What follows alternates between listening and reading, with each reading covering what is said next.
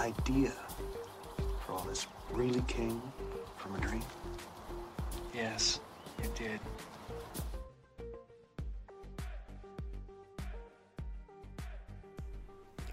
Good evening and welcome to Nox Mente.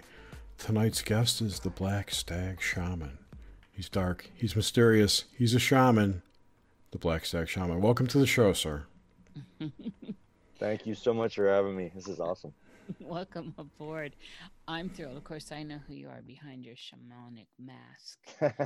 And I'm super thrilled that you're with us tonight. I have been trying to get you on, for a little while, and I'm glad that you have come to Nox Mente to dream big with us.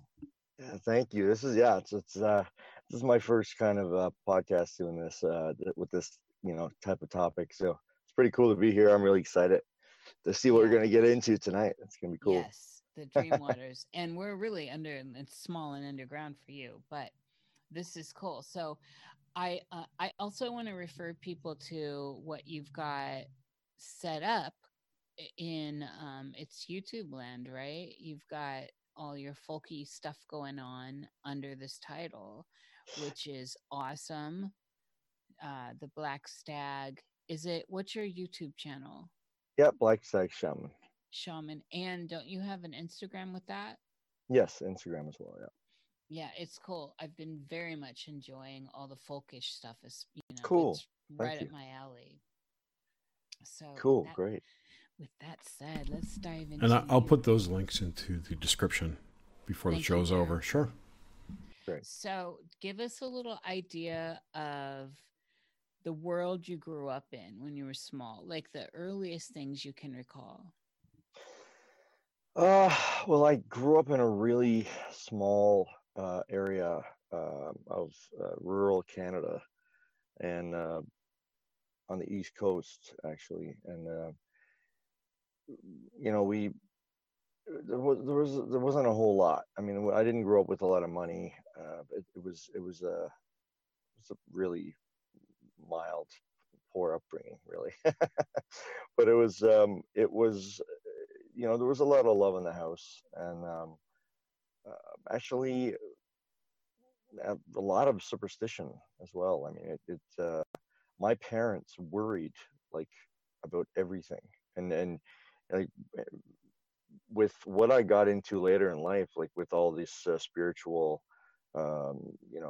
shamanism and all that stuff. I mean, there was nothing like that growing up. I didn't grow up in a Catholic house, like a very strict Catholic or Christian house, but I was Roman Catholic. I was raised Roman Catholic, and ended up breaking away from that side and moved more towards paganism. My kind of like my style of paganism. I don't adhere to anything strictly right now, but I'm kind of all over the map. But growing up when I was a kid, yeah, it's so strange too, because I was a really, really shy kid. Everything scared me. I was always afraid of everything, and I think that's why when I got a little bit older, I kind of started, and the internet came around, I started researching as much as I could, just to try to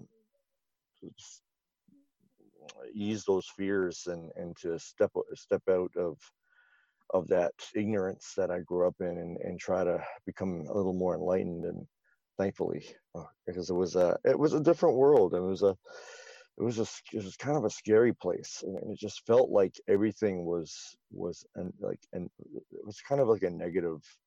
Although, like I said, I grew up in a house of love. It was kind of a negative kind of a world.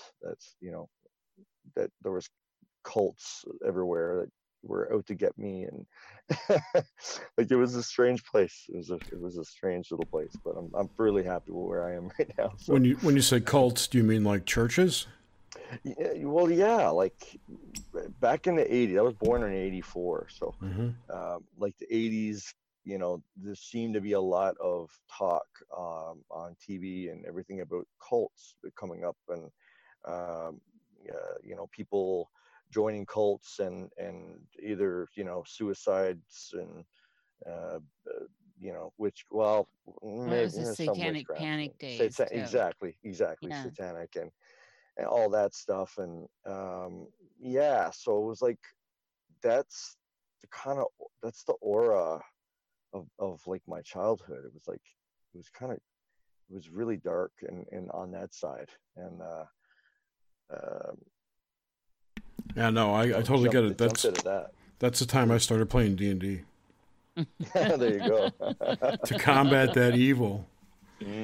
Yes, empower yourself. Yeah, exactly. What was your relationship with the natural world? Of course, you're in Canada, and I do think, unless you're in Montreal or something, I think all Canadians have such a healthy, or at least have a relationship with big nature. Did you? Yeah. Yeah, definitely. I mean, like I said, I live in a very, very small town. So, we were always outside doing things, but like, lived right next to the ocean. So, was always at the beach doing stuff like that. But, um, I was a not too outdoorsy at the time. I mean, I am now more so, but um, I went off a lot of intuition um, in regards to spirituality. I mean, like, I gravitated towards Christianity because that's where I grew up, and that's kind of the world I lived in. But I still used my intuition at a young age to kind of break out of it, which doesn't really make sense.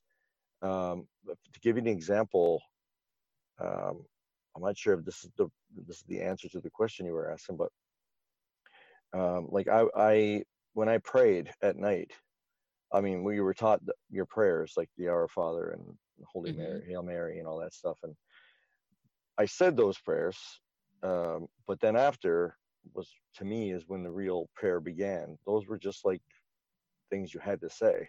Mm-hmm. They didn't really mean a whole lot. And afterwards, I instinctively like spoke to the Creator. I used to pray to the Creator, which is not something I was taught, and that was something that I always think about. That I'm like, where did that come from? Because it wasn't something that was instilled in me. It was just something that I kind of picked up myself, and it was kind of really the really beginning of like the um, intuitive spiritual side of my life that really has taken on a whole nother level, in regards to intuition and symbology and everything. It's been a really cool ride, I have to I say. like that you were able to push through the really the kind of indoctrination of organized religion and find your way to a personal connection with you know with the spiritual world around you, and Mm, however that formed for you. hmm. It's a beautiful thing, and it's a natural thing that when left alone, I think most people find it. We find our own voice, and in that, you know.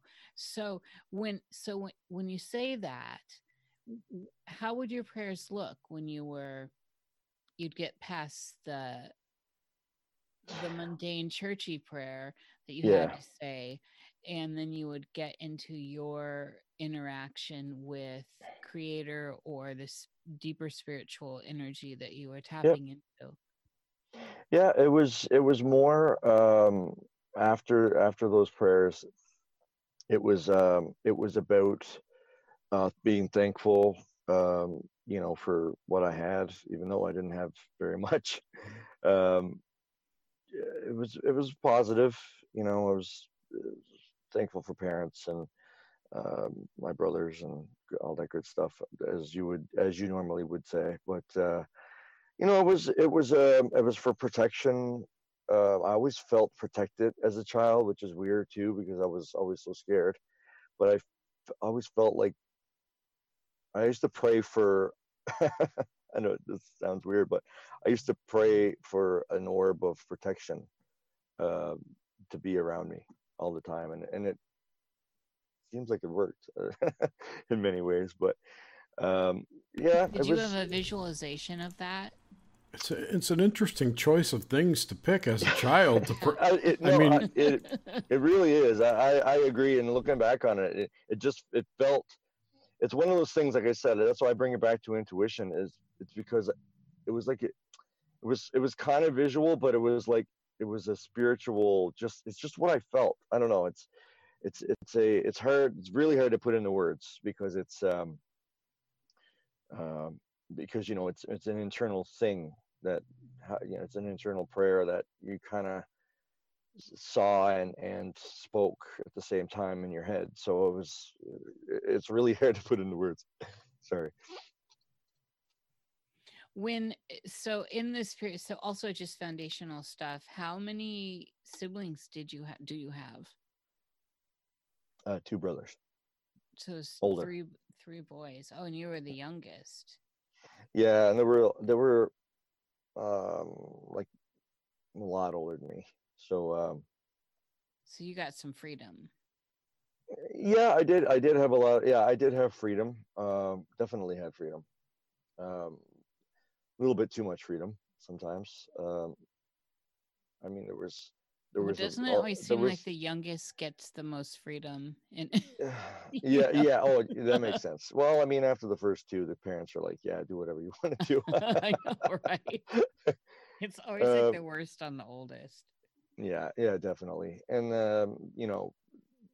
yeah, like with parents being strict and stuff like that. But I mean, it's not. It wasn't good in a lot of ways too, because I mean, I was exposed to a lot of things that I shouldn't have been exposed to as a child. I mean, in regards to like my older brothers being able to watch a lot of stuff that I shouldn't have been. Like for example, I remember I was 6 years old or something, and The Exorcist being on, which I had nightmares for years about The Exorcist, and like there's a lot of scary movies and a lot of other things that I shouldn't have saw, and, and I wish I didn't see.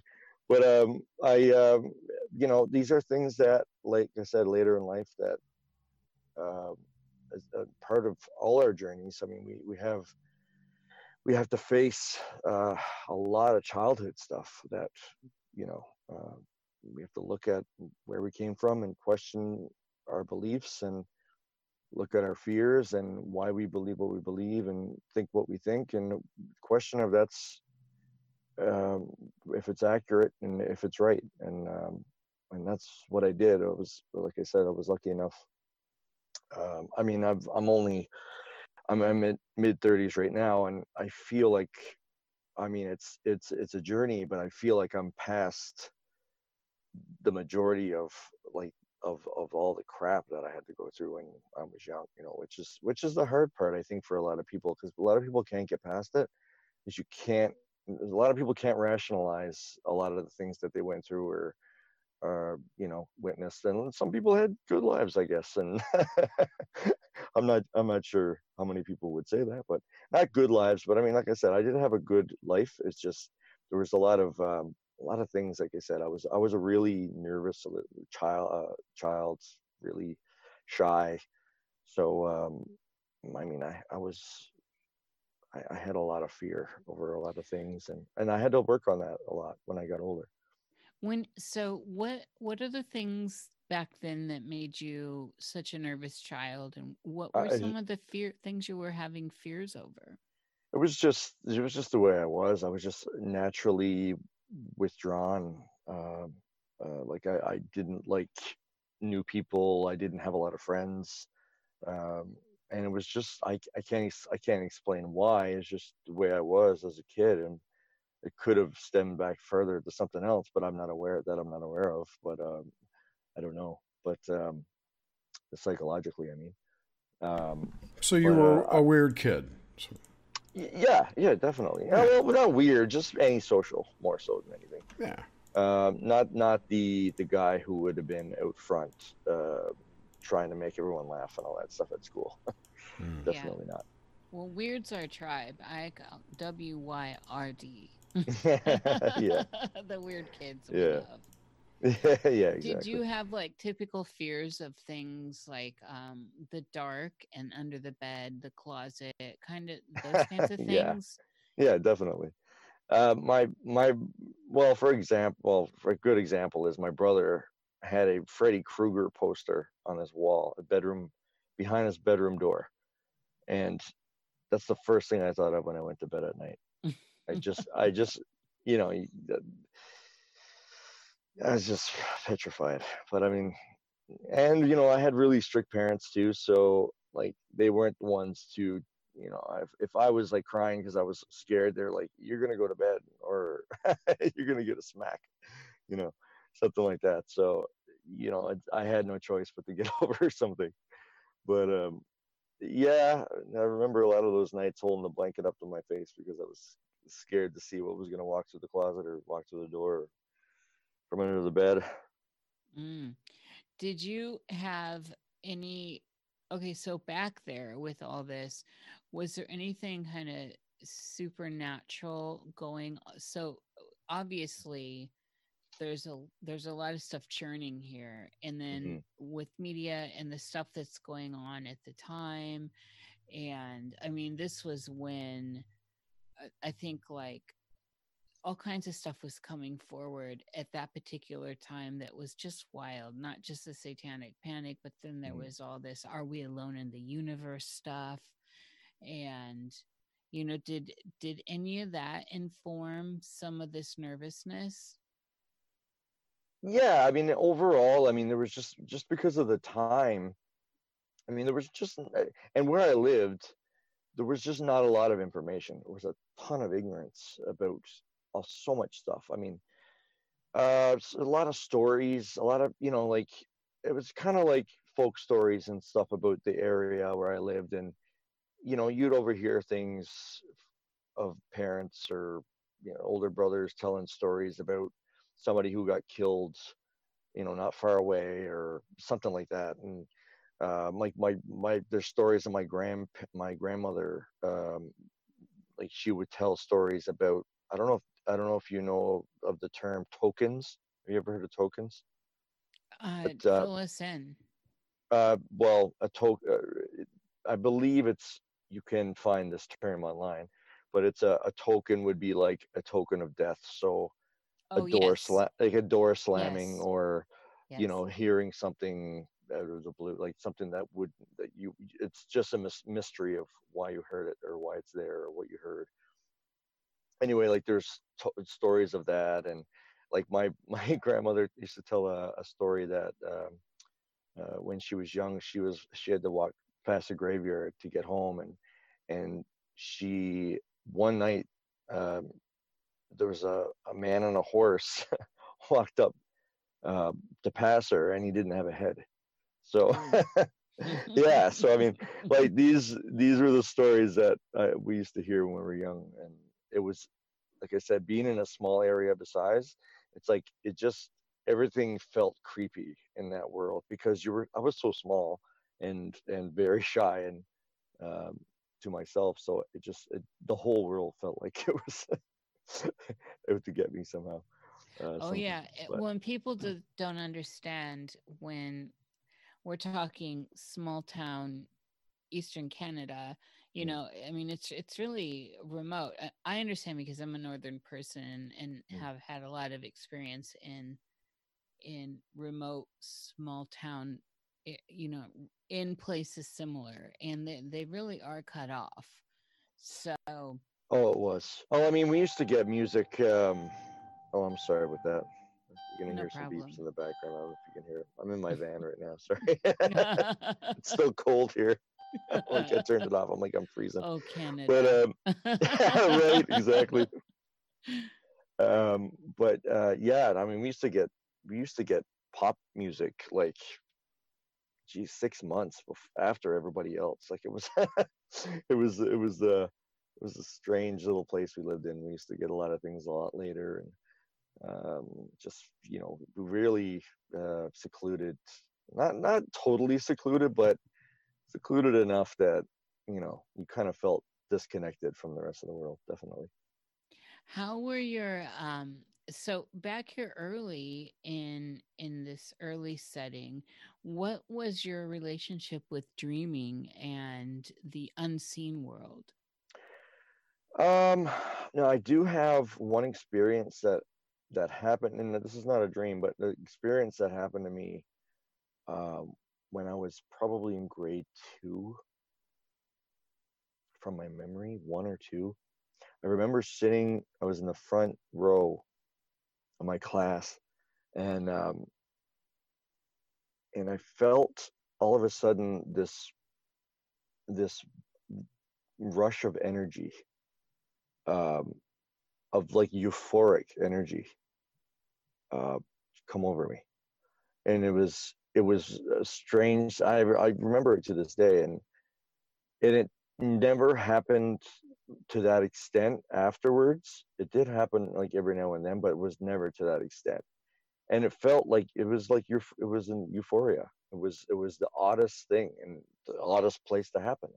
I really never understood it, but I kind of felt like I was special. That's the feeling that came out of it. It was like it was like, it was almost like somebody, an angel putting its arms around me saying, you're gonna be okay. It's like Hmm. it was really strange. Um, and after that, actually, I became a little more religious as a child, if that makes sense.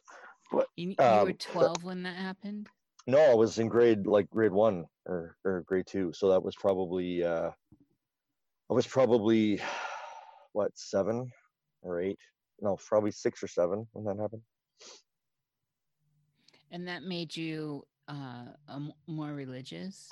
Yeah, I mean, I just know, like, more spiritual. I mean, I think that it was kind of like a gateway to a little bit more spirituality, and I didn't know which way to take it.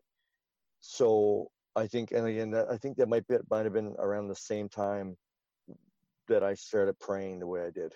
Mm. So it's probably connected.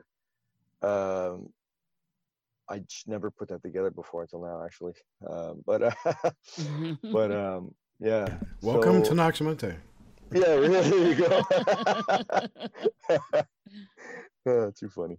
But yeah, that was a really, it had an impact on me. And let me see, from dreams, there was nothing that I can remember, like one dream that I had, but it wasn't really anything that, it was more of a frightful, like fearful dream that I had. It was nothing, uh, that felt like there was anything special. It was just a dream that I always remembered that was kind of odd. That, but it's, yeah, that was mainly, that was the main spiritual event that happened, was probably in that class that time. And again, like, I never did see anything. I always wanted to see something. I was always interested in, like, ghosts, and like I said, it was part of my upbringing. But ghosts and, anybody who was psychic or, uh, psycho, like that, spirituality, um, that world, Hmm. I really liked. I was drawn to it. It's probably because I'm a Scorpio, but Oh, yes, we get that out of the way. Absolutely. Scorpios love art, Scorpios swim in those waters. What about this dream you're kind of alluding to that was a darker dream of the past? Yeah, it was an odd dream. It was a dream. I'll just go into, I'll just, it won't make sense to anybody, but it'll tell you what it is anyway. Um, I was basically in bed. This was my dream, and I wanted to. Well, I was afraid because there were two arms, reaching out from underneath my dresser, and they were striped, so they were green and red striped arms. And this, whatever this thing was speaking to me, and I don't know what it was saying, but it was speaking, and its hand, you know, when you talk with your hands, you know, if you ever seen anyone speak gesticulation, I'm it's called. people. Yeah, Yeah. it's an Italian exactly. thing. It's Italian. Exactly.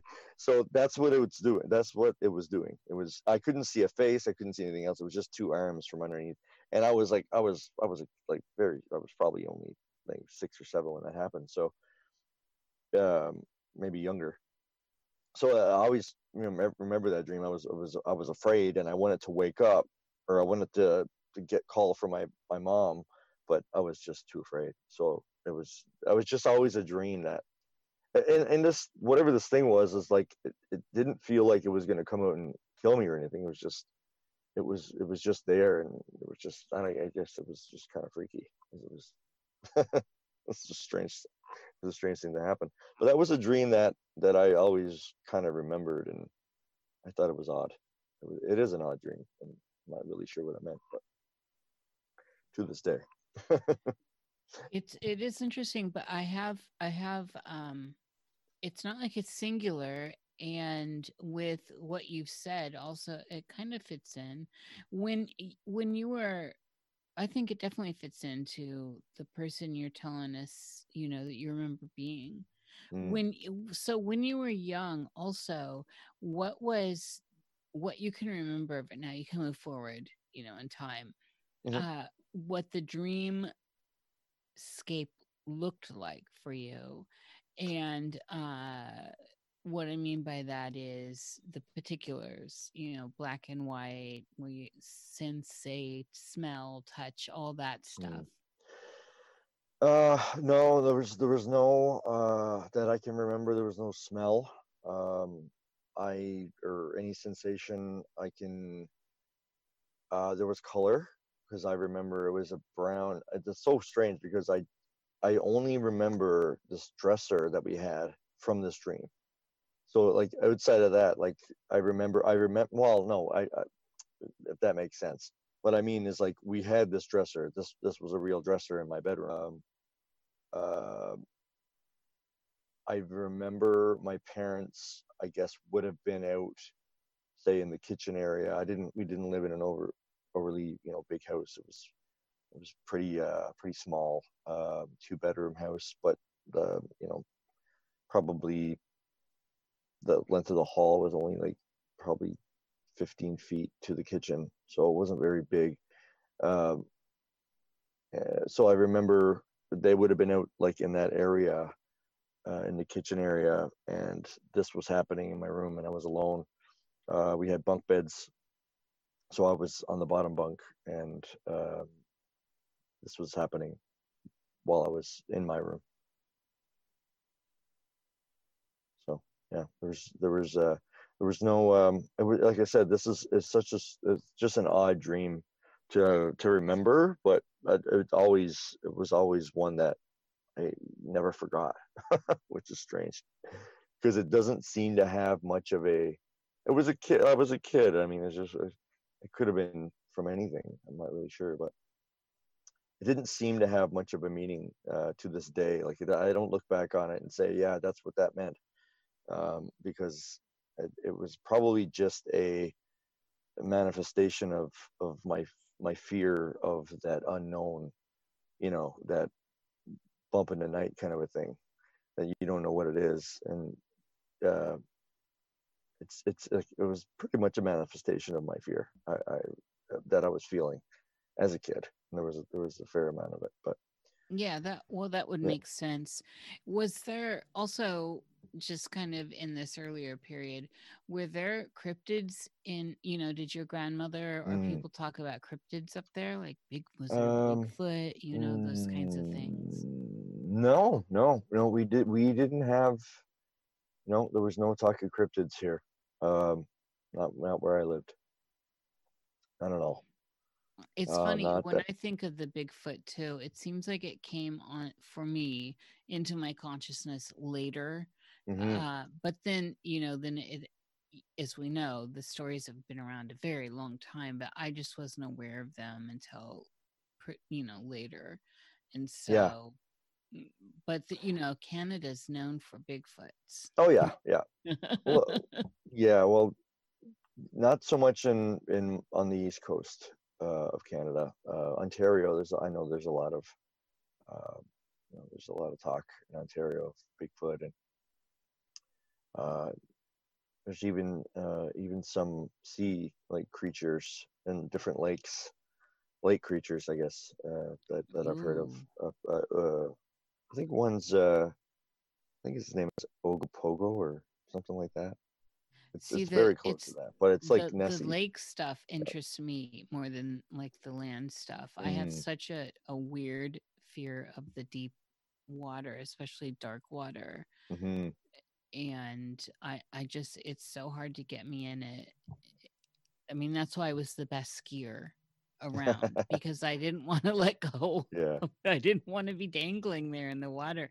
There always yeah, feels, and those cold northern waters too. There's just, oh my God. definitely. Yeah. Yeah, no, I mean, there's so much undiscovered in underwater. I mean, there could be things there that we don't know of. I definitely believe that there's things under there that they keep their distance from us, and but they're there. People see them every now and then. But it's in very. I love that topic, cryptids. It's a very interesting topic. Very interesting. Yeah. Oh, yeah. It's juicy. And the further into it we get, the more exposure it gets, the less, well, the more exposure we get, the more these stories surface, the more the folkloric stuff comes up. Hmm And then the more evidence and stuff that happens. One could say, we're feeding it. And so it's like an egregore or Mm, egregore. yeah. Uh, but uh, I don't know where it is. So winding back to the dreams, though, what's your relationship with the dream world now? Has the landscape changed? Oh, big time. Yeah, give me an example. Well, give us an example of how you dream now. Well, because I mean, like those. I had a lot of nightmares for a long time about movies, things that I watched when I was a kid, young kid. Like Freddy Krueger was another one, uh, uh, and uh, and The Exorcist. So those were like two main things. But once I got older, um, much older actually, because these happened probably to my late 20s, I still had nightmares. But what happened was once I learned, once I took control of my life, and started to face the fears that I had, um, of a lot of different things, not just of my dreams, but um, uh, and I broke out, and I mean, what I do for a living is I'm a singer songwriter, and I actually, again, coming from a very small town, being a very shy kid, to breaking out on stage, and to be able to do that. I mean, it was a big step for me. It took a lot of time, and but I eventually got there, and I actually in Canada, I have a pretty successful career as a singer songwriter. Uh, I mean, I've been doing it full time for the last 7 years. So, um, I mean, I think that just controlling, taking control of that part of my life, and learning what I've learned, just going into, because of the internet now. I mean, just to be able to, because at the time, I mean, I didn't get the internet till I was probably 21 or something like that. Oh, So wow. yeah, I was late. So I mean, once I started to actually dive into all this stuff and to figure it out and to understand, the fears that I had, and what was causing different things, for me to act certain ways in my life, um, and again with the music to because music is very therapeutic, as you know. So um, I mean, music I think had a huge impact on the spiritual side of me. Um, it just opened up the creative gates to just allow the energy to flow, which it it was stagnant for a long time in my body, and I just had to. That was a really great way. I started playing guitar and singing when I was 14. So um, once I found that, I mean that seems it seemed um, to open up a whole new world of creativity and energies and spirituality. I think that eventually led me to where I am today. And actually, there was a while there was I used to call myself the Dream Master for a while because Nice. I did notice that in dreams, as this progressed, I mean, these things don't happen all at once, as you know, like over time. I I started having because I used to have a lot of nightmares, but once I had a nightmare, I could either wake myself up out of the nightmare really easily, or I can turn. I wasn't technically lucid, but I would switch it on in the dream that I would turn whatever was happening negative. I would become in control, and I would be able to take control of whatever situation I was in and come out of that dream feeling like I was no fear. Like I felt like I was the one in control in the dream. When at the beginning of the dream, it felt like the old regular old fear filled whatever a nightmare. So it would have been like again, say if it was like The Exorcist sitting there staring at you, which is jarring enough because that movie Hmm. was friggin' creepy as hell. Oh yeah, it still holds So I up as mean, creepy. oh my god, so scary. So I mean, um, so like something like that, I was able to uh, gain control over in my dream. Anything that was like coming up against me, I can overpower, which took a while, but finally, the nightmares went away after that, and I've rarely had a nightmare since. Very strange. And that is a very significant connecting factor there, is that when you were able to move into the dream landscape and at first experience, this out of control, this kind of the fear stuff, and then turn that around, Mm-hmm. how this reflected into your outer world. 100%. Yeah, Yeah. definitely. It's And significant, and you don't have to be lucid to do this. This stuff can work completely on its own without really much else. It's a well-oiled engine, really. yeah, and I think it works both ways. It's like it's the power you feel like you're striving for in your physical life, in your day to day, your how empowered you feel from day to day reflects on your dreams and vice versa. If that makes sense. And I felt like as time was going on, I felt so much more confident um, in all aspects of life um, that was reflecting on my dreams, and I didn't feel like I didn't feel without power anymore. I felt empowered, so I was empowered to take control, and surprisingly, I mean, to where I am right now in my life, I it's shocking. It's night and day for me to look at it from where I was to where I am now, and the things that I've manifested in my life are just crazy.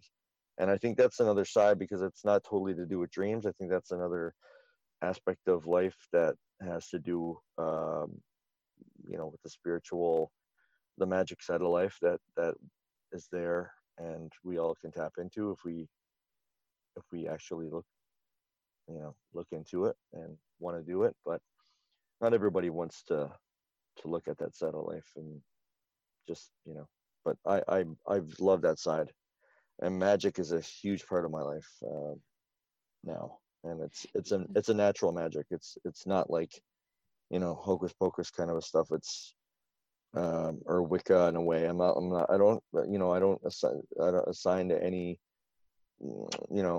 set path uh, or anything like that. I kind of take the best of every different angle of magic, and kind of make it work for me. And I've been doing it for quite some time, and I feel very good about it. Feel confident. Yeah, I like where you come from a lot, which is why I wanted you on anyway. You've got it's a very natural spiritual connection to the earth, and and wherever that takes one, into higher Yeah. dimensions of that, and with a really wonderful folkish aspect coming from small town, small northern Canadian town that really instills a lot of good old timey folkish stuff. And which is just my favorite thing. I love it. It's like we have a lot of that in Appalachia here. Oh, And definitely. Yeah. There's a lot of that people here can relate to. And so I love that. Where in your dream world also, how has that informed, besides the shift that happened with these nightmares when you started to get control of all that sprung into having more confidence in the outer world, which gets you to where you are now, which is, you're doing well. How has that informed the muse in you? How does the dream realm and your dream world, with your spiritual connection to the dream world, inform the muse from which you, as an artist in the world, take inspiration from? Well, when I was, let me see, in 2012, I started journaling every day. Not every day, but the dreams that felt important, I'd write them down. And I think that somehow there's a creativity, that comes from a subconscious kind of a place, and to look at that and to focus on dreams. And it's so crazy, because sometimes when you look at a dream, how many people remember the dreams like that happened in 10 years ago? Not too many people, unless where I write it down. As soon as I read the dream that I had, I remember it. And I think there's something in that brings a certain creativity that allows the past and the present to sort of exist at the same time. It's like it's because it's not the physical world. It's your it's totally it's definitely metaphysical. So it's in a different place, and the dream world is totally different than the physical world. But I think there's a lot to be learned in that, and it's hard to put your finger on.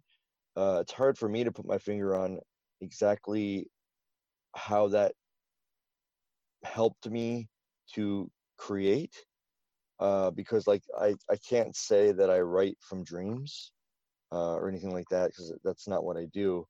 But dreams are a reflection of my daily life. So whatever happens on any given day, dreams that's what dreams do. I mean, they're a subconscious answer to any questions you have that you don't even know you have. Sometimes it's dreams are a really strange world. And if I can just make a segue, um, it's symbolism. I mean, symbolism is huge in dreams. Um, and in my life, symbolism is huge. I mean, even as a singer songwriter, I mean, using symbolism um, to write is, that's one of the main things you do. Uh, it's it's a lot of fun to do, to use symbolism in your writing, but in my day to day, symbols are a huge part of my magical life. Uh, I see things all the time that a person would probably just overlook. And for example, I don't know, just give an example, and it's a simple one that people use all the time, is repeating numbers. So Like 33? 30, well, 33, yeah, or like 1111 or something like that. I mean, like things like that. I mean, it's um, I think that's one key. If I can make anybody listening to this right now walk away with anything, is that symbolism is all around us, and if you can tap into it, that can actually open doors to places that you need to go in your life. I mean, I think like oh, I can't. I'm sorry. I'm there's there's just so much in my head that wants to come out, and I don't know which way to go with it. we're The floor trying is to. yours. I know we're talking about dreams, but like dreams are an important part, but it's like there's it's all connected. So it's hard to just focus on dreams, because to me, from my experience, the dreams are the reflection of um, of what happens in my daily life. But there's also dreams that I don't have no idea what the symbolism is between them. And that's another thing. If I can go back to symbolism, is the uh, symbolism in dreams isn't the same for everybody. So it depends on what the dream is. Depends how you felt, whatever the dream was. Like, I dreamt about bears so much lately. I have no idea why, but I've been dreaming about bears a lot, and it's not something that I see every day. It's not something, that's the thing. Like, if you see something every day, if I work with bears and I dream about a bear, there's nothing weird about that, you know. So, but if you never see bears, if you didn't watch a movie about bears before you went to bed or a few days before, and you have multiple nights of dreams about bears, I mean, that must mean something, right? So, if so, in regards to that symbolism, there's two types for me in dreams, and that would be symbolism of certain things that, I'm sorry, I get spaced out sometimes and I lose my train. Hopefully you guys I'm totally can following you. can bear with me for a second. Yeah, you're totally just fine. bear. It's great. Oh, Don't okay, even okay, think. great. Don't worry about it. But yes, so there are symbols in dreams that happen, that you see, that you're familiar with. So if you have a dog and you love your dog and you dream about a dog, you will feel fine about a dog, and there's nothing to really look into that about, in my opinion. Um, but if you dream about a rat and you hate rats, that symbolism. It's like, why would you be dreaming about that? So you can look into symbols in dreams. You can look them up online. A lot of people do that. You can, dream journal, dream dictionaries and stuff like that. But I mean, it's like astrology. Like it's I can't say astrology is different for every person, but it's so, personal, astrology. So like I can't tell you, because I'm a Scorpio, that's my sun sign, but I mean there's just so much more in your astrology report that uh, that defines you. So I can't say you saw a rat in your dreams, so there's somebody in your life that's out to get you. So be careful, because that's not the case. I mean, it's going to be different for everybody. So because you may love rats, so you say, oh, I would love to have a pet rat. So you don't feel the same way, and that's one thing about dreams is emotion. You have to when you the way you feel about a dream when you come out of it it's that's a big part of it. That's half of the symbolism in your dream is how you feel. So dreams are very complicated. And I'm not a professional in explaining dreams, but to me, like, these are just little things that I've picked up uh, that seem to work for me. So it could possibly work for other people. And like I said, I'm a big fan of symbolism in my day to day. So symbolism is all around us, and I just see it all the time. But I mean, a lot of people don't see it because it some of the symbolism that you see um, from your day to day, it's hard to put it all together unless you write it down and you can go back and you can read your dreams. So like that's one of the things that I do is, like I said, I journal. I think everybody should have a dream journal, and it does. Sometimes dreams are prophetic, so it does happen every now and then. Um, like I had a dream before my wife got pregnant with my third child that we had a large baby girl, and we found out not too long after um, I had that dream that my wife was pregnant, and she actually did have a baby girl, and she's our biggest of our children. She's the biggest. She's the biggest one. So I mean, like, dreams are just really complicated, and I'm gonna let you talk now because I've been rambling on That's for the last yeah. 10 minutes. Oh no, I like to we let people talk here. So there, there's a lot here to unpack. Mm. First, before we get into like the premonition stuff, I love the dream with having the dream about your daughter before you had her, and we'll come to that later. But when you were talking about the significance of things, of the symbols that stick out, so it's not uncommon for you to dream of bears where you are, especially, and so something that's more uncommon deserves your attention to look further in and see Hmm. what's the meaning there, and why has this symbol that would not be in your normal uh Yeah, experience, your day to day. right, Yeah. pop up.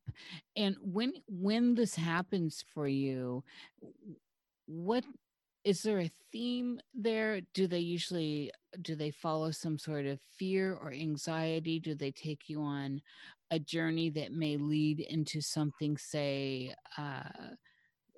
in the storytelling of your life, like in a Mm. song? When you follow these unusual symbols, where have they generally taken you? Oh, there's Just well, in there's general, many rabbit holes. I mean, you Yes. can I find they um yeah, have you watched the movie it's YouTube series Hellier? Have you watched that yet? Of course Yes, we have. we love them. They We've had Greg on our show, in fact. Oh, well, yes. there you go. Yeah, and we're fans, So, of course. well, that whole synchronicity, you know, following, going on the rabbit hole on topics. And when I watched that show, that series, I was like, 100%. I mean, like, the things that kept happening, and that the synchronicities that just keep coming up. I think there's a code in life that everybody has. It's the part of, like, all of all of life has this code. And I think anybody can, if you look into it enough, you can pick up on the code in your own life, and really decode a lot of of yourself, and what's happening, where you're going, where I it feels like it's almost like you're in the Matrix, and it's trying to tell you exactly what to do, or your destiny, or why you're here, but it can only speak to you in symbols. They can't just come out and talk to you. That's what, to me, that's how I see symbolism in life. It's like it's the spirit world speaking to you. Symbols are Yes. That's how I see symbolism. Yeah, well, the universe doesn't speak English. No, exactly. There's no, and I mean, that's been known for a lot of throughout history. I mean, Egypt. I mean, symbolism was huge in Egypt, and as far as you go back, I mean, symbolism is massive, and I mean, the Freemasons, for example. I mean, symbolism is huge. I think that's actually, I am a Freemason. I don't know if you knew that, but excellent. What degree? What degree are you? I'm a 32nd degree Master Mason. Oh, excellent. And Scottish, right? Yeah, Scottish, right. Yeah. How has that influenced or helped your career? Ashley has not helped my career. Oh yeah, I imagine these days, especially. No, it's not near as big as it used to be, in regards to what can I do for you and stuff like that. But it used to be a lot bigger. Freemasonry is really a fraternal organization right now, and that's it. Yeah, we don't have any problem with it at all. No, I mean, from a long line of Freemasons. Okay, yeah, well, there's a big stigma on Freemasonry and how they control the world, and they're Satan worshippers, and there's a lot of disinformation, conspiracy out there, disinformation, and that's actually one of the main reasons why I joined. Because one of those things of, well, why not join to learn? You want to know what's there. Yeah, I wanted to know, because I have no fear. Like I said, I don't fear runs rampant in Christianity, and the church just makes so many people afraid of things, and they just, if it's not of God, if it's not of the church, then it must be of the devil. And it's very it's a not a healthy way to live your life. It's in a lot of ways, Freemasonry is just an extension of, or an overlay onto, the church, the Christianity. Yeah, there's a lot of Christian like factions of the church, but you don't have to be of Freemasonry, but you don't have to be a Christian to join. You can be of any faith. You still have to believe in a higher power, though. Yes, exactly. Architect. Yeah, exactly.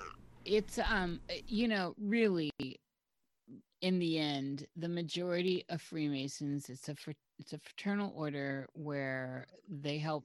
There's an outreach as part of it, which we see with the Shriners, and helping people and helping each other. And so there's this aspect that really does happen in the world, and a lot of people, that's where it ends and begins. Of course, there are deeper layers and also higher and other layers, but they do a lot of good, and they've always done a lot of good. And it's always such a service to let the few, to associate the few with the whole, although association is a big deal. And this comes into the idea of well, I wanted to get into this lucidity in your dreams, and because the idea of architecture, and one of the reasons why I ask about dream architecture is part of the symbolic foundation of reality that we work with, whether we're talking in a dream realm or in this day to day, as you say. So, within the dream realm, have you experienced a lot of lucidity or even out of body experiences?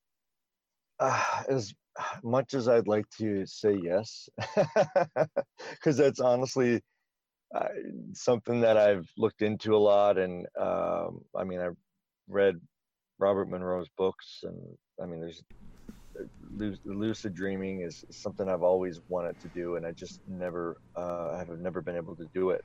You know, not yet is a perfectly Not acceptable yet. example, and Yeah, answer exactly. to that. Yeah, not yet. But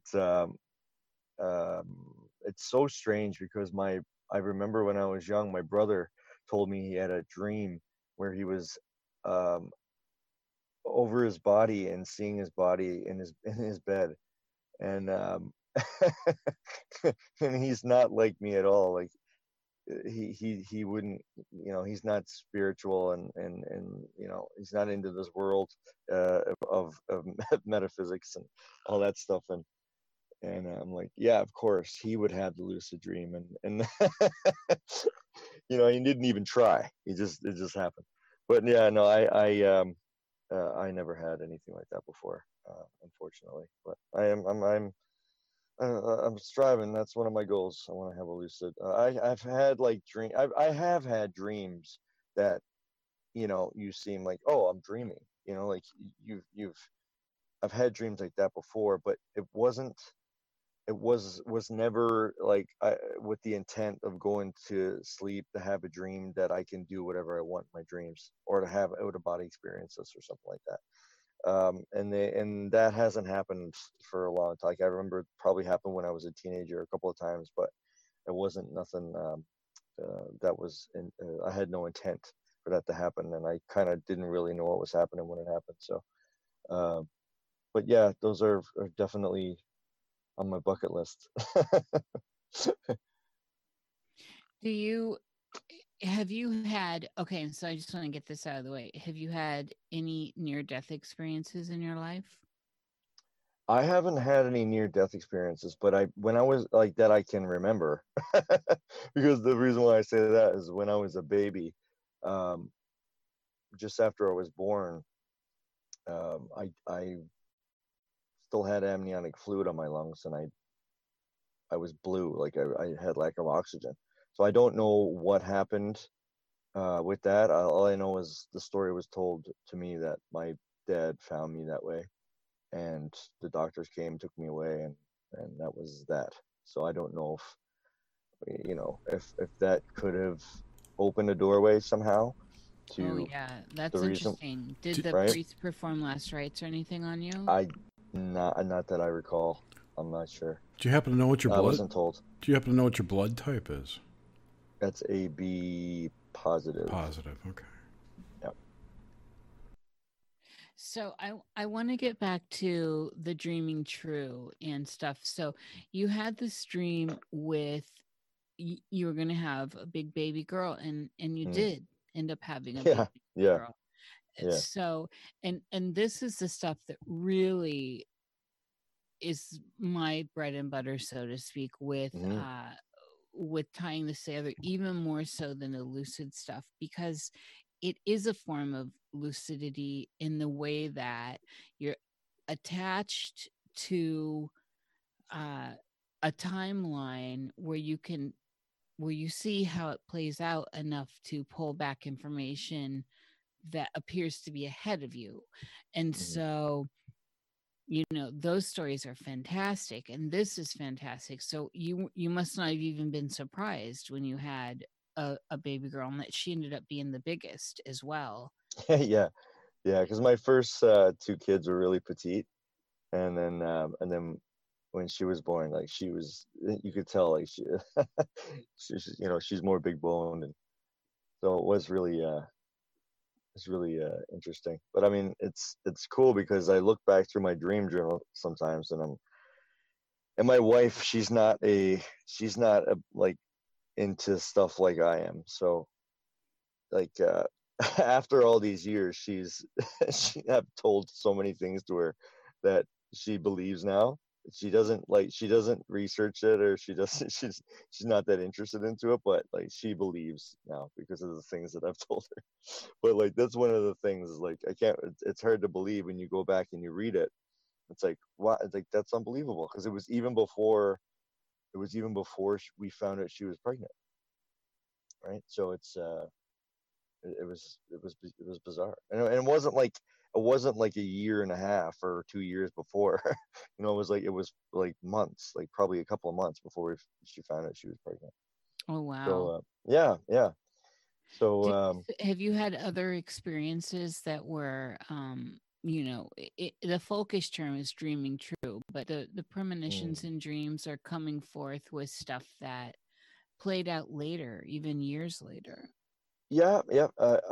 There was one dream. I don't need to go into the details of the dream, but the weird thing about the dream is that I thought it meant one thing.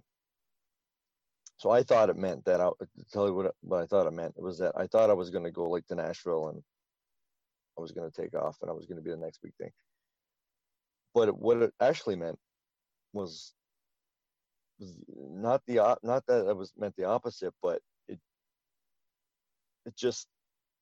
it played out differently than what the dream was telling me. And it's so strange, because after I had the dream, I was like, I bet you that's what that means. But that's not how dreams work all the time. Isn't that? I think that's interesting, that you may think you know what a dream means by just trying to figure it out yourself. Mm-hmm. But that's not the case. A dream, right. a dream can be completely different than what you think it is, and you only know later on by looking back at it, if you have it written down. I mean, and you can remember it. So it's the only way to know if a dream is prophetic is if you have the insight to write it down, and to you. That's the one thing you could do. You can learn, and you learn a lot about yourself and where you're going, where you came from, what you were thinking at the time. It's a different world. I mean, once you start taking your dreams seriously, a lot of people don't take them seriously. Right? So they just think it's something that happens every night, and it's no big deal.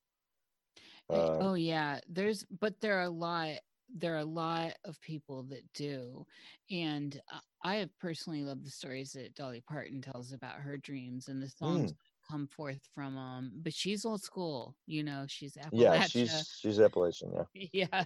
I mean, she's old school with all the folkish stuff, and they had a big, still, play a big part in her life. And so it's a matter of being open. I think that it's interesting to see. So in this vein also, with stuff going on in the dream world, have you had experiences with loved ones that have passed on? Were you able to see someone that passed on before they passed on, or shortly after? No. Or later? No, but I've, now that you just asked that, I remembered really powerful dream. My father passed away. If you may share. Oh, your father's passed away. Yeah, he passed away. Oh, geez, probably. I think it's 6 years now, but this wasn't actually that long ago, and it was just to explain the dream, just for your audience, to give you an idea, and for you. I was singing a song, and my father was there, and he had a smile on his face, and he he started to sing along with the song, and at the end of the song, it was like it was nice. It was like it was a nice song. It was just like I don't know. It was just a nice melody, calm, loving song, and he was singing along with me at the end of the song, and he hugged me, and he was singing along with me at the end of there was no music or anything. It was just like we were just hanging out, and we were just having a bit of fun. He was smiling, and even now when I think about it, it's and try and talk about it, it's emotional, and it's honestly one of the, and I woke up, obviously I was crying, and it was it just felt really real. The emotion in this dream felt really, really real, and that doesn't happen to me very often. I know I'm in touch with that side, but for my dad, like for me and death, how I see death is it's it's something to be celebrated just as much as as anything, because you celebrate their life, and I don't see death as being a real negative thing. It's a transition. I look forward to the day when I pass on to see what's in the next world, and it happens to everybody. Oh So yeah, yeah. it's yeah. So death is not it's not a scary place for me. That's where I live. So Yeah. so like for this was this just felt that this dream was just so powerful, and again it was probably only like 8 months ago, and it's I don't I don't hang on to my father's death, or you know I don't think about him all the time. And I mean, I love my dad, but I mean, we had our issues too, and I mean, we were close, but not so close. Like we weren't that close. So so like to dream this, it felt real. It felt really real, as if he was here. Um, and that was a special dream, very special dream. And Was uh, that the first one you've had of him since he passed all those years ago? it wasn't, no, it wasn't the first. It wasn't the first, but no, I had dreams of him after, but not like that. I mean, it was more like a day to day kind of a dream, as if we were just just shooting the shit or whatever. It was nothing. It was nothing like that. There wasn't a whole lot of emotion attached to it. It felt good, like if it was nice to see him and stuff like that, but it was never like that. That was, to me, I think he visited me in that dream. Yeah. Yeah, because Yeah. that was very powerful, and every time I talk about that after, I always get choked up, and that doesn't happen to me very often. Yeah, I could feel it Yeah, off you. It gave me the chills, yeah, actually. yeah, yeah, It sounded to yeah. me like he was trying to let you know he approved or he's proud of you. Something, it was something. Yeah. Yeah, definitely. Yeah, ugh, I get the cold chills. I get the I know. goosebumps. Yeah, but that was really cool. That was that was a gift.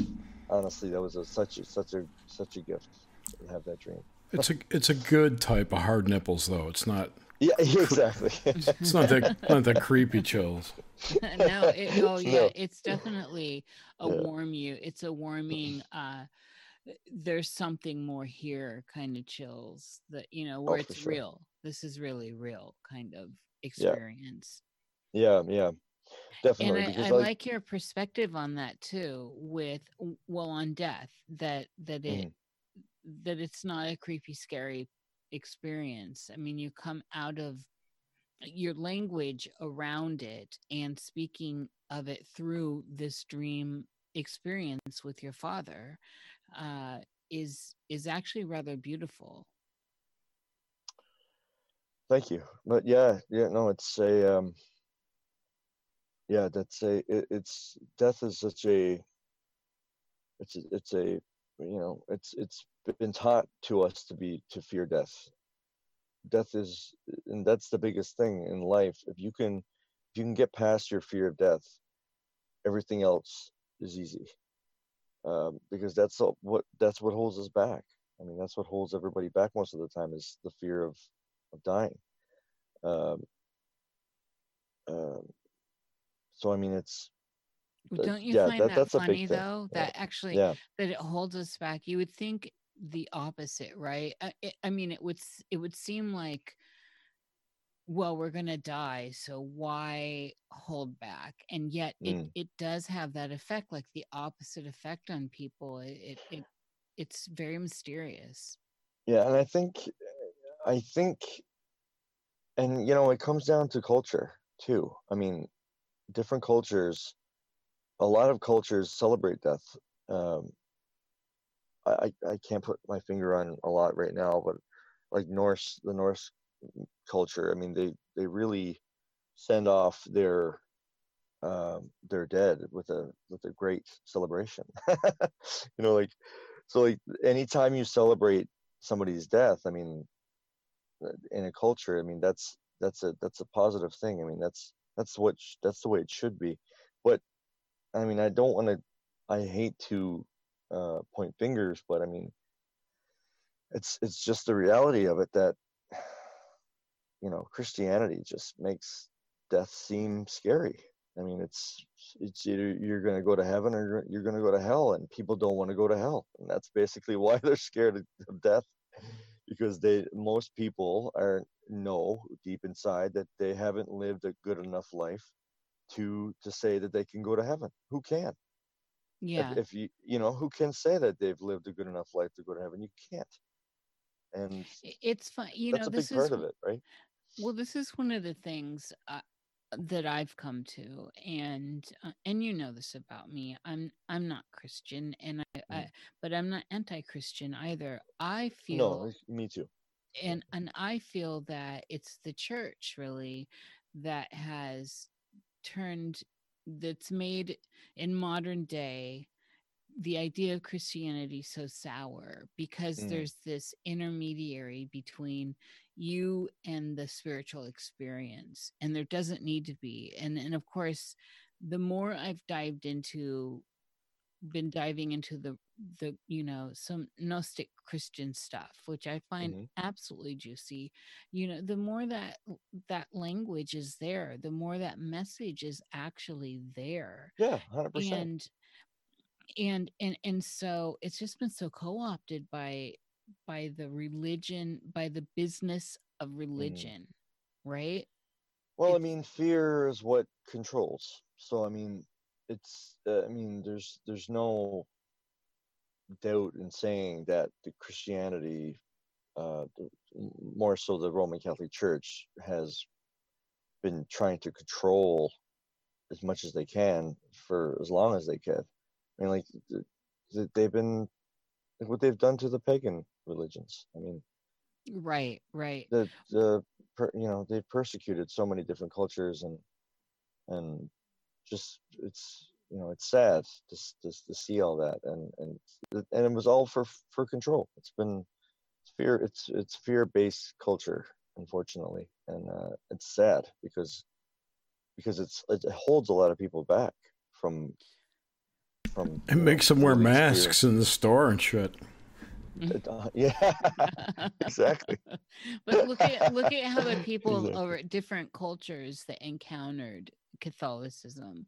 And so, see, I'm one of these people that I I don't have I don't have a hang up here. Mhm. So it when I look at, as an outsider, when I look at the Catholic Church, I see Santeria. I Mhm. see how Africans brought in their stuff into it you know, with some of the subculture within the Catholic Church.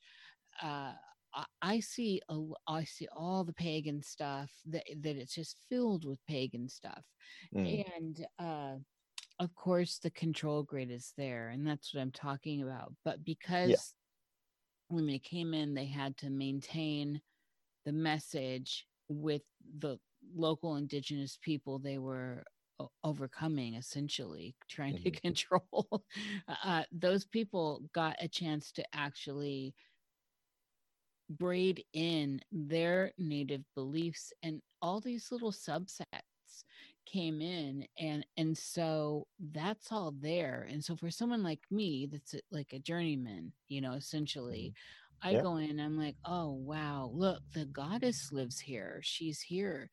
And the magic of the smoke and the fire and the sacred sacrament, and there's meditation here, there's meditation through music.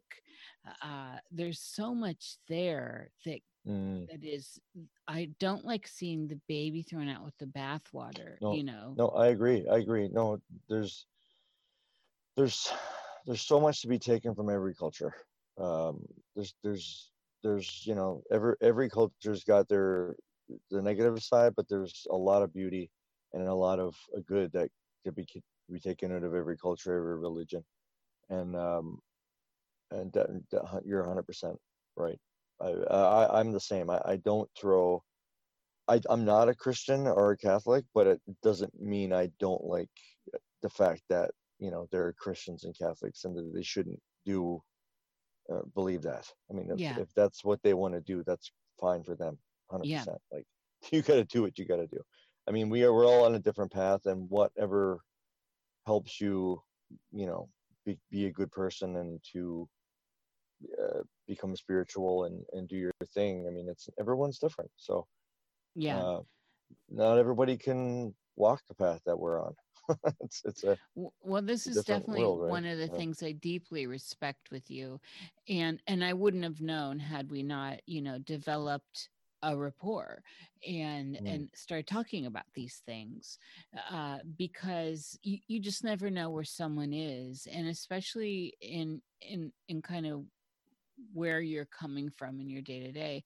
Mm. It's very special to see open minds in the world that are not throwing out, you don't badmouth all that. No, And no, I respect that highly.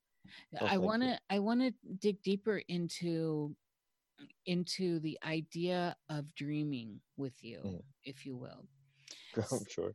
So with the idea, so when we look at, and this is most Noxmente, this is some of our meat here, with the idea of the dream space, when we're in it and experiencing the dream space, and especially something that's very emotionally tinged, like this wonderful dream with your father, Mm. uh, where it takes on a new where the room's full, right? Where Yeah. there's more going on. Uh, what separates that experience from something, say, in your day to day life where you're having a deeply emotional experience? Really, what's the difference? Um, what's the difference in how you feel, you mean? What makes one thing more real over the other? Mm.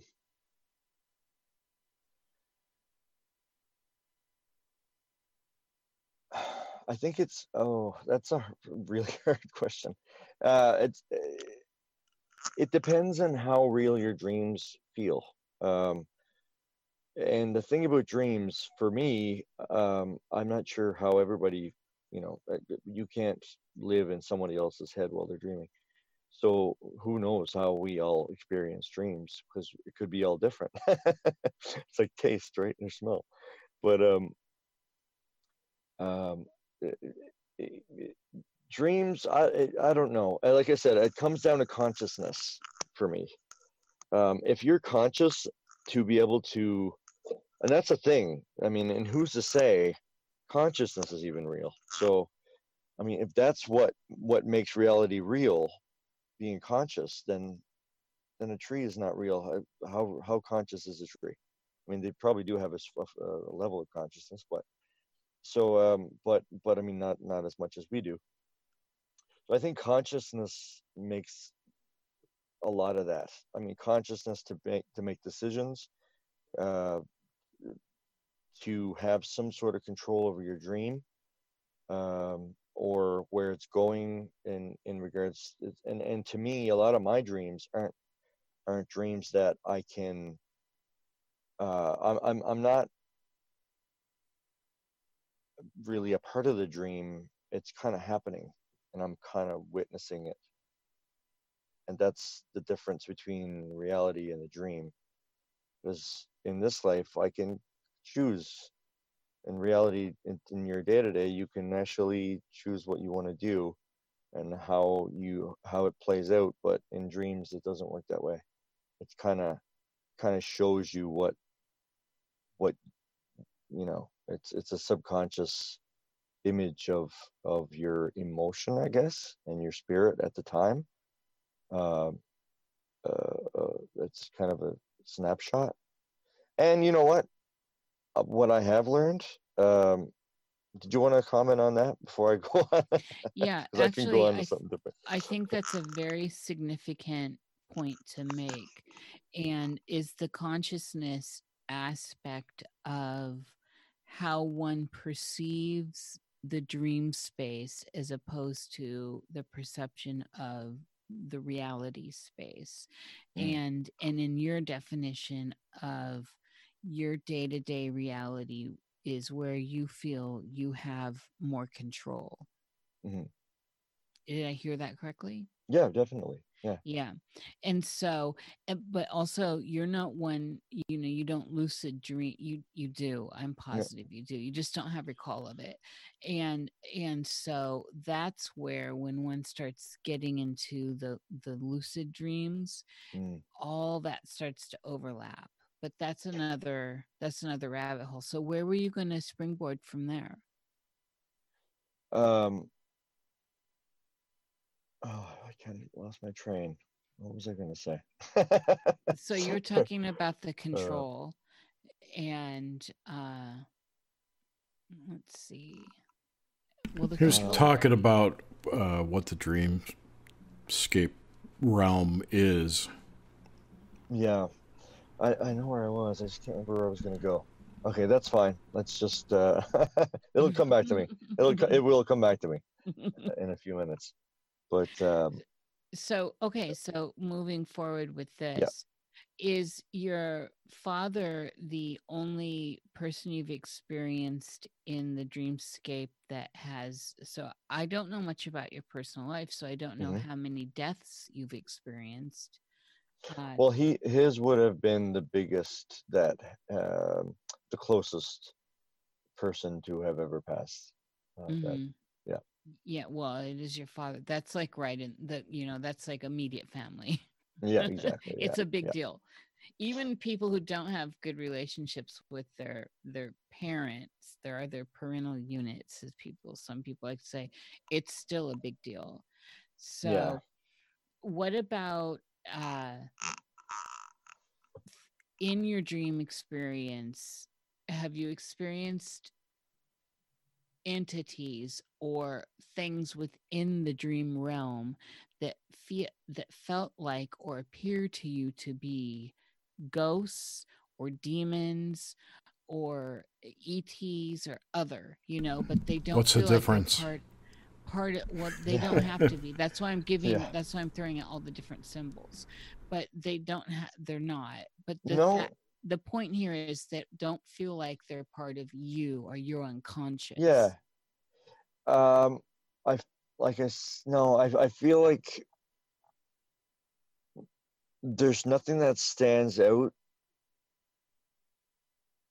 besides that, like that one when I was a kid, that dream about the hands that were talking from underneath the dresser in my bedroom. Like that felt like it was a different entity, but outside of that, I haven't really dreamed. The only thing that really that frightened me would have been like things from movies or things that I've seen that I'm just repurposing in my head. When you sorry. Yeah. Go ahead. No, when you say different entity, do you mean like external consciousness to your own, like not part of you, or Yeah, yeah, it felt like it was.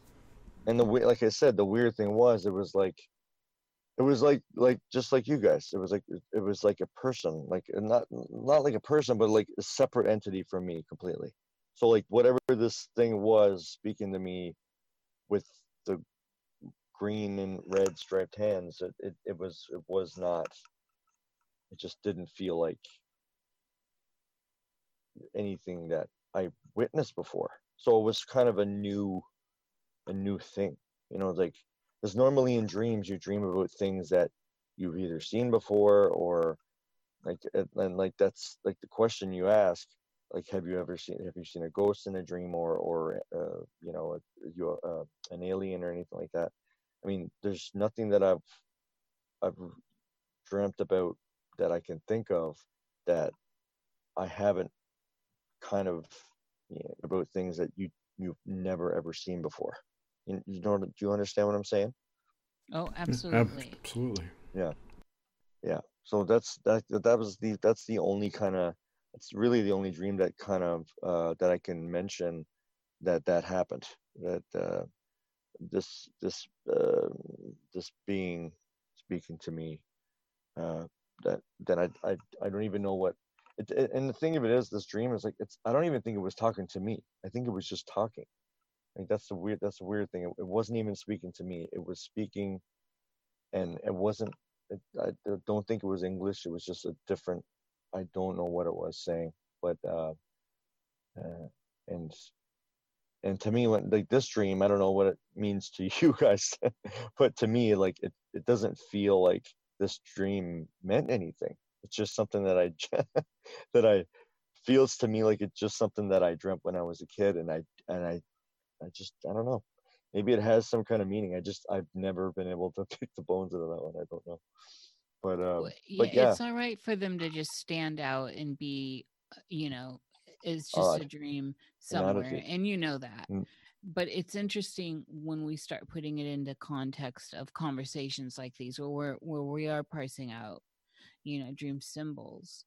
I'm mm, wondering, with everything, so with the world outside us mm. today, and this last bit of time where everyone's been kind of on lockdown and all the crazy stuff that's going on in the collective, has this affected your dream life at all?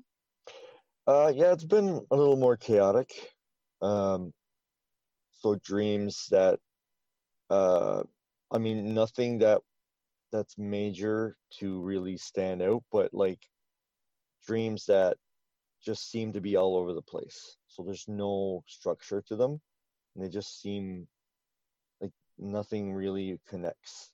Like, some dreams, they flow nicely and they all make sense and there's a story to it. But it's like, it seems like lately I've been having dreams that are kind of all over the place, and they they don't really, you know, they don't really connect at all. So one thing that I remember, that I've dreamt of lately is water. And I've had many dreams of water in the past, but of water coming up to my house and actually being around. It was almost as if it was a flooding. It was flooded, but it was because I live right next to the ocean, so it was like the tide came in. The tide was extra high, and it came right up to my house, and it was. I felt safe but it was still up to say, like, washing up against my house, which would never happen normally. So, as you know, in dreams, water usually means emotions. So, uh, What did the water have a quality to it? Was it dark water? Was it like the no, water that's out there and that it is was really out there?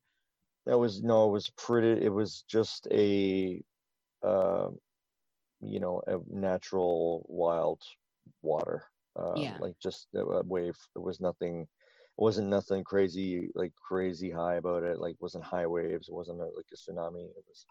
It just felt like the tide was super high, and it was like, wow. Uh, yeah, I have a basement in my house, so I didn't even think, like, well, the basement could be flooding, or like, it just felt like I was like, wow, holy, look how high that water is. Like, I, Interesting. Yeah, I didn't feel overcome by it. I didn't feel like it was a negative thing. It was just something I was observing. What about, and so I know that for y'all up in Canada, you had that mass shooting, and I'm sorry to hear Yeah, yeah. that. Did has any of that found its way into your unconscious via your dreams? Has it affected your dream world at all? Not that I can tell. I'm pretty for me. Don't I don't fear of I don't have a lot of fear over things. My day to day, I think I really let things just happen as they will. And I know this event was terrible. And I don't know if this is a something from like a coping mechanism from when I was a kid or what, but I tend to deal with um, negative events really well. Um, it's almost like a switch goes on, and I go into a not a survival mode, but like a commando kind of a mentality. So when things negative happen in the world or in my personal life, I feel like uh, my instinct is to run towards it, not to run away from it.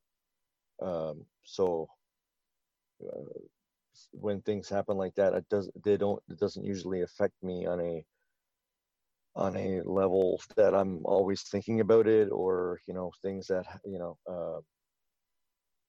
that it dwells on my mind enough that I would dream about it. And nothing is really it hasn't affected me on that level.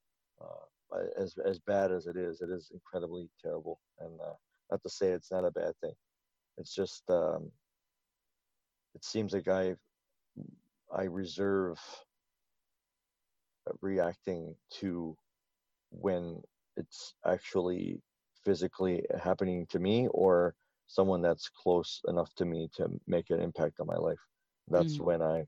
when I seem to have more of a emotional intense reaction, and that would happen to cause dreams about it, things like that. Well, you have a very nice view on the idea of death and what happens as well. You don't come from a place of fear with it, and so Mm, that I think also informs some of that, because that event in the end represents a lot of death, right? yes. Hmm. And you already, you have a very healthy view of death. So even though that's traumatic and those people Mm, did die traumatically, uh it's still not, yeah. there's not a fear factor there in that Exactly. sense. Exactly. Yeah. Yeah. That makes sense. It's not something that I would, you know, think about. Well, I hope that doesn't happen here, or, it's not something that I would. It's, it's although it could happen. There's so many things that could happen any day, and Right. I think I grew up because, like I said, my parents really worried a lot about everything when I was a kid, and uh, There's a, warning me about so much, and I think that might have something to do with why I strived so hard to not worry about things and to just kind of let life happen, and to deal with things when they happen. do It you? might be. Go Sorry. ahead. No, I'm sorry. Oh, you go ahead. I was gonna ask. Do you know who Hunter S. Thompson is? Oh, geez. I know the name. I He can't. he's a Go ahead. writer. He's a dead writer. Okay. The father of gonzo journalism. But he once said, "There's no such thing as paranoia. Your worst fears can come true at any moment." Yeah. Kind of Yeah. Yeah. mirrors what you were saying. That's why. Yep. So true. Yep.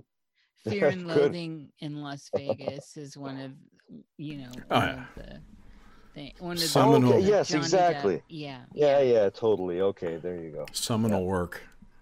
Yeah. Yeah. Did Yeah. I know are your parents immigrants? How long have you been in that. your kin? How long have your people been in Canada? um, Oh, for a while, for I'd say a couple of 100 years. Nothing crazy, I guess. But like my parents weren't immigrants directly. I'd say probably 300 years maybe. But my father's side came from France. So my mother's side came from, I believe, Scotland Classic. or Ireland. Yeah.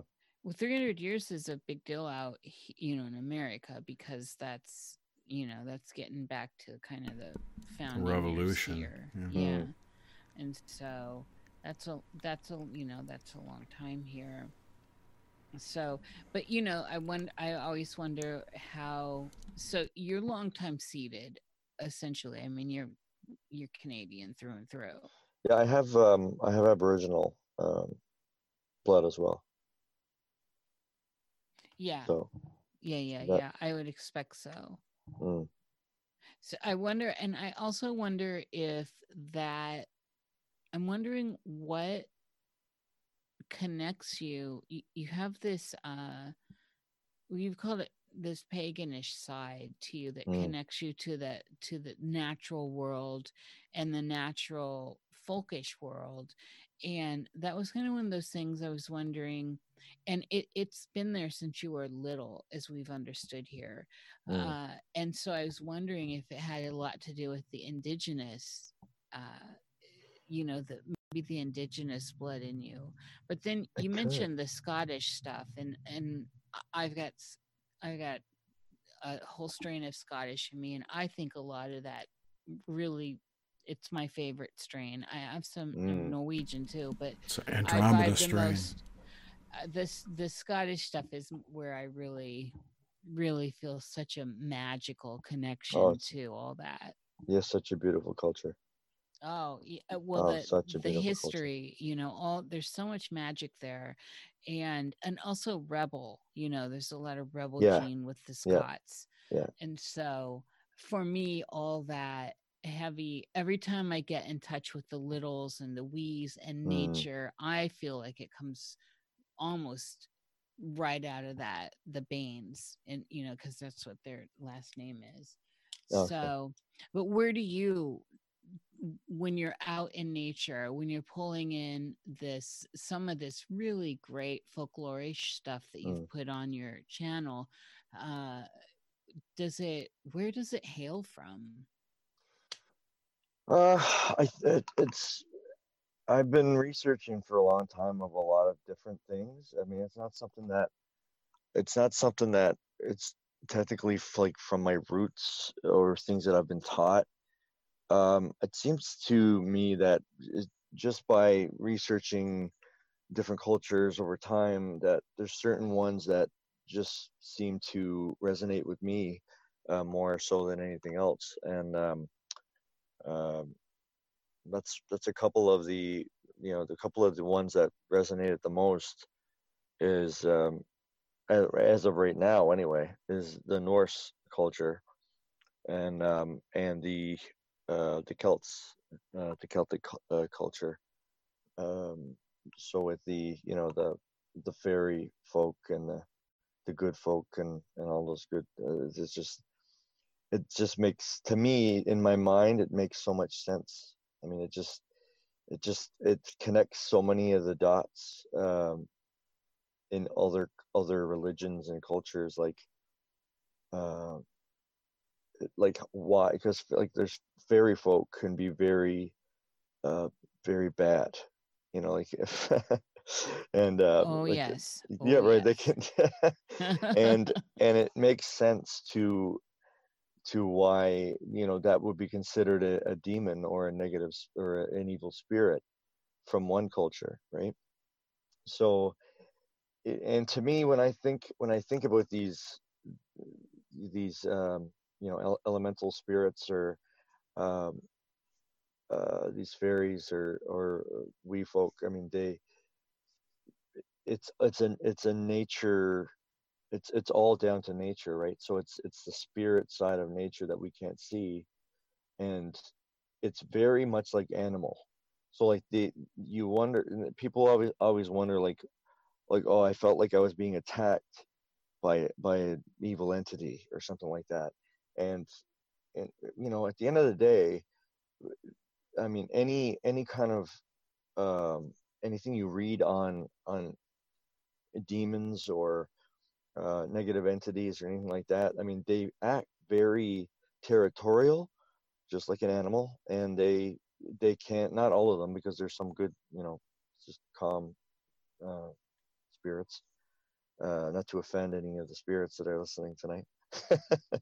but um, but the ones that are, like, known to be evil feel very animalistic, and the story, like the way people explain them, are it's like as if you were being attacked by a wolf or any kind of creature that you wandered into their territory and you cornered them, right? And I really get that vibe from from a lot of the stories that people tell in regards to ghosts and evil spirits and things like that. Like that's how I kind of see it. It's like, it feels to me like it's more of it's an elemental spirit that you probably pissed off somehow because you were in the wrong place at the wrong time. And I mean, there's the thing of it is like, people build houses.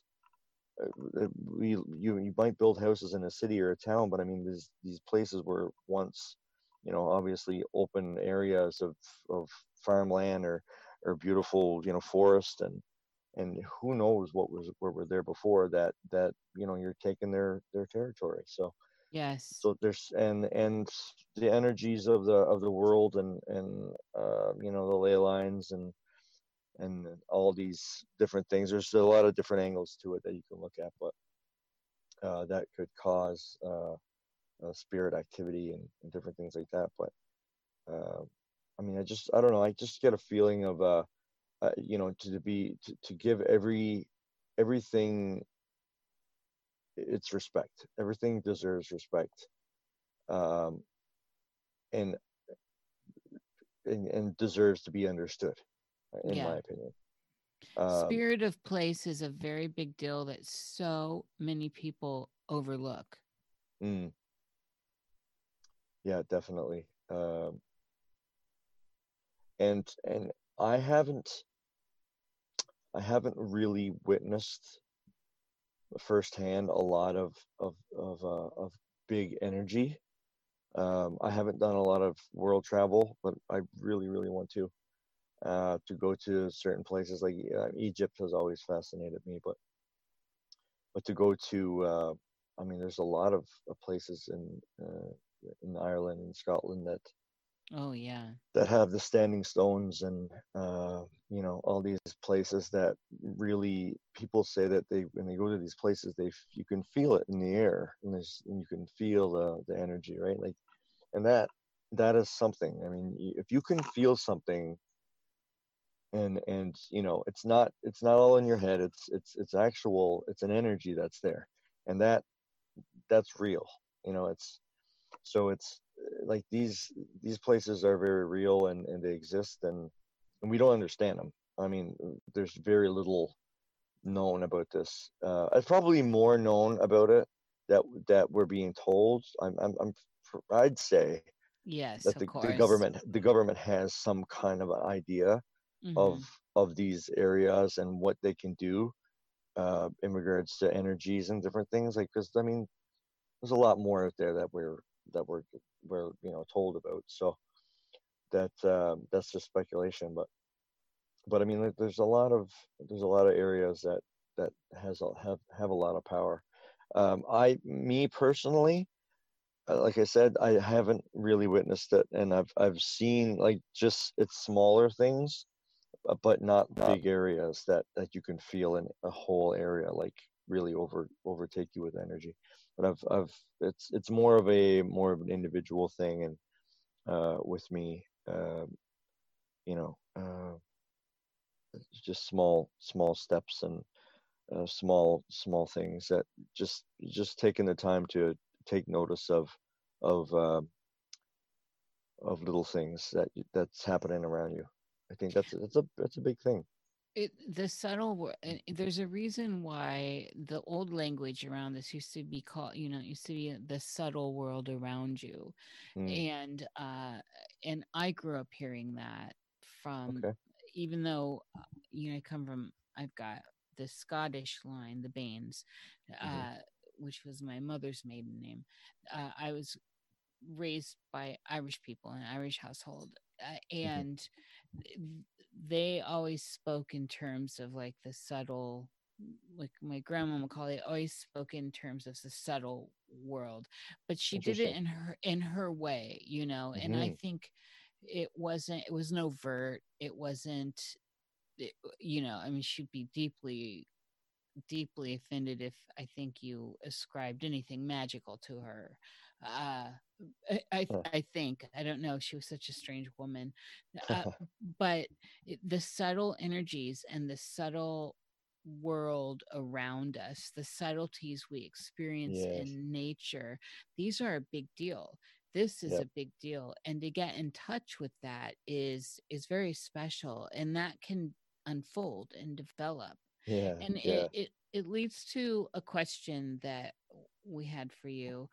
Um, what what inspired the name Black Stag?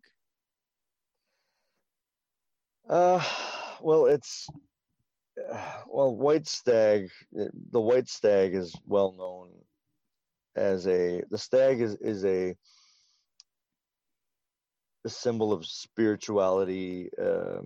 It's masculinity, but it's also femininity at the same time. It's the stag is a to me is a perfect mix of both, and it's an so as for black, for me personally, I chose black because it's more like the black sheep kind of an idea. So it's a um, it's standing apart from everyone else, um, but still having that that symbolism of of both worlds, the spirit world and the physical world, but the masculine and the feminine world, which I think the is a big part of who I am, because of creativity. I mean, it's just there's just so many sides to the balance of that, right? If you look at my page, I mean, it's a black stag on a white background, so it's black and white. It's just the duality of life, and um, there's just there's so many different sides to that symbolism. But the stag, it's just it's a well-known um symbol of uh, spirituality, and it's the king. It was really the king of the forest, um, to the Aboriginal tribes, and uh, yeah. So it's a there's a few layers of symbology there in the black stag. Yeah, But I it just understand it. resonated. Yeah, Yeah, it resonated with me. So that's what I decided to go with. yeah. I think that was it was a question that came through from Jerry, I guess, through the chat, and so I perfectly No, it was my understand. question. Okay. Okay. Yeah, I perfectly understand the symbolism. It makes complete sense to me. And the stag's a big deal in it's a form of the god, Mm, and it's the masculine principle in nature, and yep. it's there. And I like the idea of the duality. There's the white stag, the black stag. They Yep. have their seasons, Yep. and yeah, it's good. It's juicy, and also mysterious and beautiful. Well, thank you. And you know what? I kind of only after I chose the name, I was looking into different things too. And I looked, and there's a thing I didn't realize it, but there's a thing called dark horse. Have you ever heard of the term dark horse in regards to somebody who um, comes up at the last minute Hmm. to to uh, be the front runner. Yes. I Yes. never, and I didn't really, I didn't know what that meant until after. And so it kind of has that dark horse kind of a feel too. But uh, what I did look into, what was I looking into because of that, was the astrology, because the I believe it's Sun square Saturn. No, Hmm. no, it's not Sun square Saturn. There's a square that just happened to Saturn that hadn't happened in Aquarius since 1991, and um, at that same time, it was in October of 1991, and um, as that happened, the perfect storm happened. Remember that movie, The Perfect Storm? Yes. The perfect storm, and also Bill Clinton um, decided to run for the presidency, and he was the dark horse at the time, and that was the last time that happened in Aquarius, was 1991. So I was this kind of has to that's what I was looking into, because this comes back to the astrology is another thing that I look into a lot, and it has a effect on it's a lot of symbolism in astrology that it's very deep and very precise, and it works on cycles. And because of what's going on right now, it's kind of a perfect storm of what's happening now in regards to the financial, with the COVID-19, and it's a perfect storm of events that's happening, and there's a what the dark horse is yet to be revealed, but they're saying that somebody could run against Donald Trump for the that still that hasn't been announced yet, that Joe Biden is kind of they're kind of holding the ground so they can, until they reveal this person, but it's getting kind of late now, so I don't know what's going to happen there, but there may be a dark horse yet that's yet to be revealed. Yeah, well, we will learn that at the convention. Yes. And we'll see how that plays out. And that's a nice place to see if there are any questions from the chat here and move into wrapping the show. I believe they've all been answered. I think I was trying to figure out what that square was. I think it's square Pluto, Saturn square Pluto. Oh, okay. There you go. Sorry about that. I hadn't looked it up like recently. It was probably like a week and a half ago, so I just forgot what the aspect was there. I had no idea what it was, so. Yeah. Great. Yeah, I think we answered all the questions in chat, so it's been really awesome talking to you. Do you have anything you want to talk about, like your own website, or anything you want to plug, or? I'm right now. I mean, I'm still doing the singer-songwriter thing, and I'm not ready for those two worlds to collide with my Black Stag. Don't cross the streams, dude. Don't cross those streams. We totally understand. So I'm on YouTube, and I kind of put out little insights, little videos here and there. So you can just check me out on Black Stag Shaman on YouTube and on my Instagram. I also post a bunch of cool, pagan stuff and nature and spiritual and different insights that come up every now and then. So you can check me out on there too. I've enjoyed seeing this side of you. Of course, I know who you are. And I'm quite honored. We are quite honored to have you here and have had such a candid conversation. This has been very, very enjoyable. Yeah. And I do thank you for. Yes, thank you. Thank you for having me. Honestly, this is a milestone for me. I haven't done anything like this before. I've done many different forms of media, and this is the first time I've ever done something along this line. It's a huge part of who I am. This is like it's really almost all of who I am.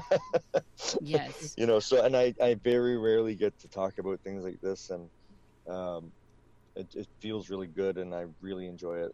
And anytime you have any topics that you want to have me on, I'd love to come back and talk about different things. I have a wealth of knowledge in my brain that things I've been researching for a long time. So experience, and so if you ever need me, I'll come back if you want me. Thank you so Absolutely. much. Thanks so much. And thanks everyone for listening.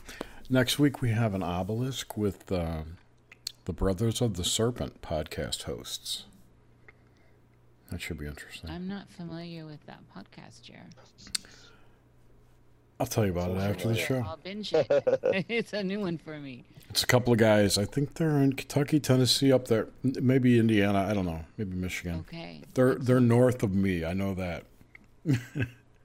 But they have a podcast, and they're on Grimerica a lot. Or they've been on Grimerica, and they've made a name for themselves. So they're conspiracy guys, and we're going to talk about conspiracy. Okay, well, that'll be fun. It'll be a blast. So thanks, everyone, for listening. We will see you next week. And be sure to check thank out you, everyone out there. the Go ahead and subscribe to the Black Stag Shaman's YouTube channel. Links are all in the description and the show notes. And we'll talk to you next week. Bye-bye.